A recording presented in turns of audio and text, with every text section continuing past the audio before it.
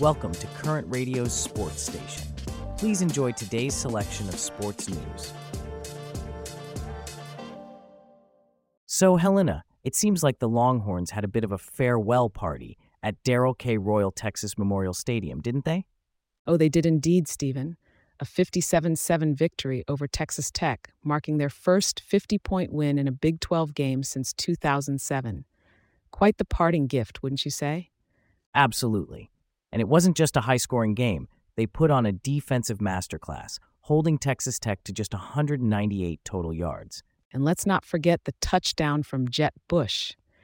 That was a stroke of luck when the ball bounced off the Red Raiders running back right into his arms. Certainly a memorable play.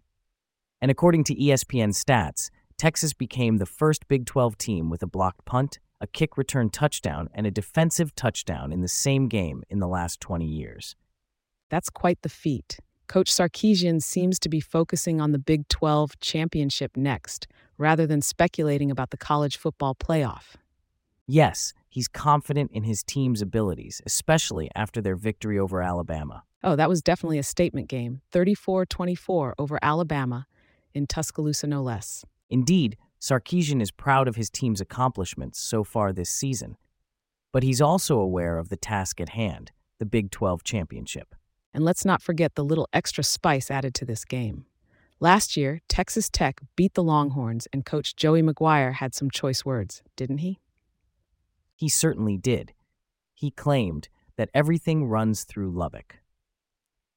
And then there was Big 12 Commissioner Brett Yormark's comments, which were played on the stadium's video board. A little bit of friendly rivalry never hurt anyone. But let's talk about Arch Manning's debut. What a reception he got from the crowd. Oh, the crowd went wild when he entered the game, and he showed some promise, didn't he? He certainly did. And it looks like the Longhorns are heading into the Big 12 championship with a lot of momentum. Absolutely. Coach Sarkisian and his team will be looking to make a strong statement in their final Big 12 season. From a thrilling college football game in Texas, we now switch gears and head over to the icy rinks of the National Hockey League. The Tampa Bay Lightning have been making waves with a thunderous performance in a recent showdown. Stay tuned as we delve into the details of this electrifying match. Big news from the NHL, Helena. Tampa Bay Lightning really brought the thunder in their recent game against the Carolina Hurricanes. Quite a comeback for goalie Andrei Vasilevskiy, wouldn't you say? Absolutely, Steven. After his off-season surgery, Vasilevskiy made a triumphant return with 22 saves in his season debut. What a way to kick off their 3-game road stretch. Indeed, and his teammates certainly did their part. Braden Point with a hat trick and 2 assists, Nikita Kucherov with 2 goals and 4 assists. Don't forget Steven Stamkos, Brandon Hagel, and Luke Glendening also contributing to the scoreline. The Lightning really were firing on all cylinders. They certainly were, and Vasilevskiy was quick to credit his team, talking about how they played unbelievably in front of him. The goal support, he said, was remarkable. And it's not just about the offense, Steven. The Lightning's defense was also on point. They held the Hurricanes to just 12 even-strength shots, something that Coach John Cooper was particularly pleased about. Right you are, Helena. And let's not forget the power play goals, 3 in the first 6 minutes of the second period. That's some effective use of power play opportunities. Absolutely, Steven. And the Hurricanes, well, they had a tough time with penalties. 0 for 4 on the penalty killing, which really hurt their chances. Indeed. But let's not forget the Hurricanes' Stefan Noesen and Michael Bunting, who managed to get on the score sheet. It's just a shame that goalie Antti Ranta couldn't stop the Lightning's onslaught. That's right, Steven. But, as Hurricanes coach Rod Brind'Amour said, they beat themselves.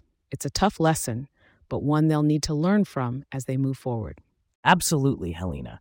It's back to the drawing board for the Hurricanes. But for the Lightning, this is a momentum swing that could carry them forward in the season. While the Lightning are riding high on their recent victory, not all is smooth sailing in the NHL.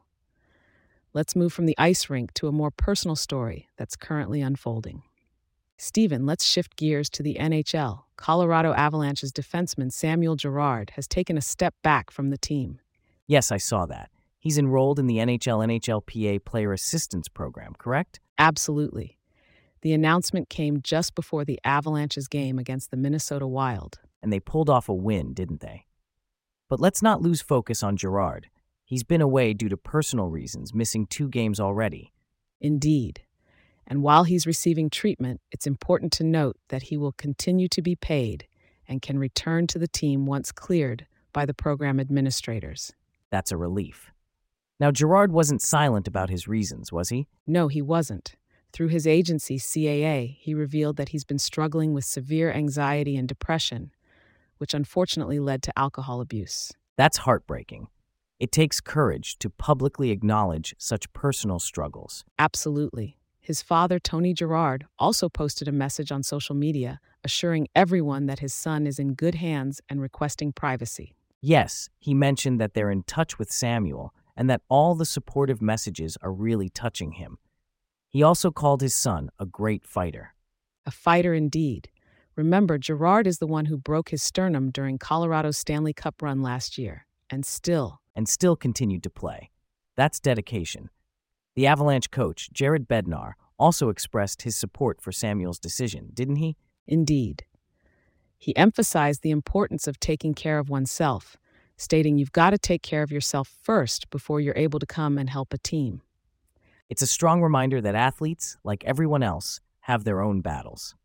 We wish Samuel Girard all the best in his recovery. From the ice rink to the football pitch, the world of sports never fails to keep us on our toes.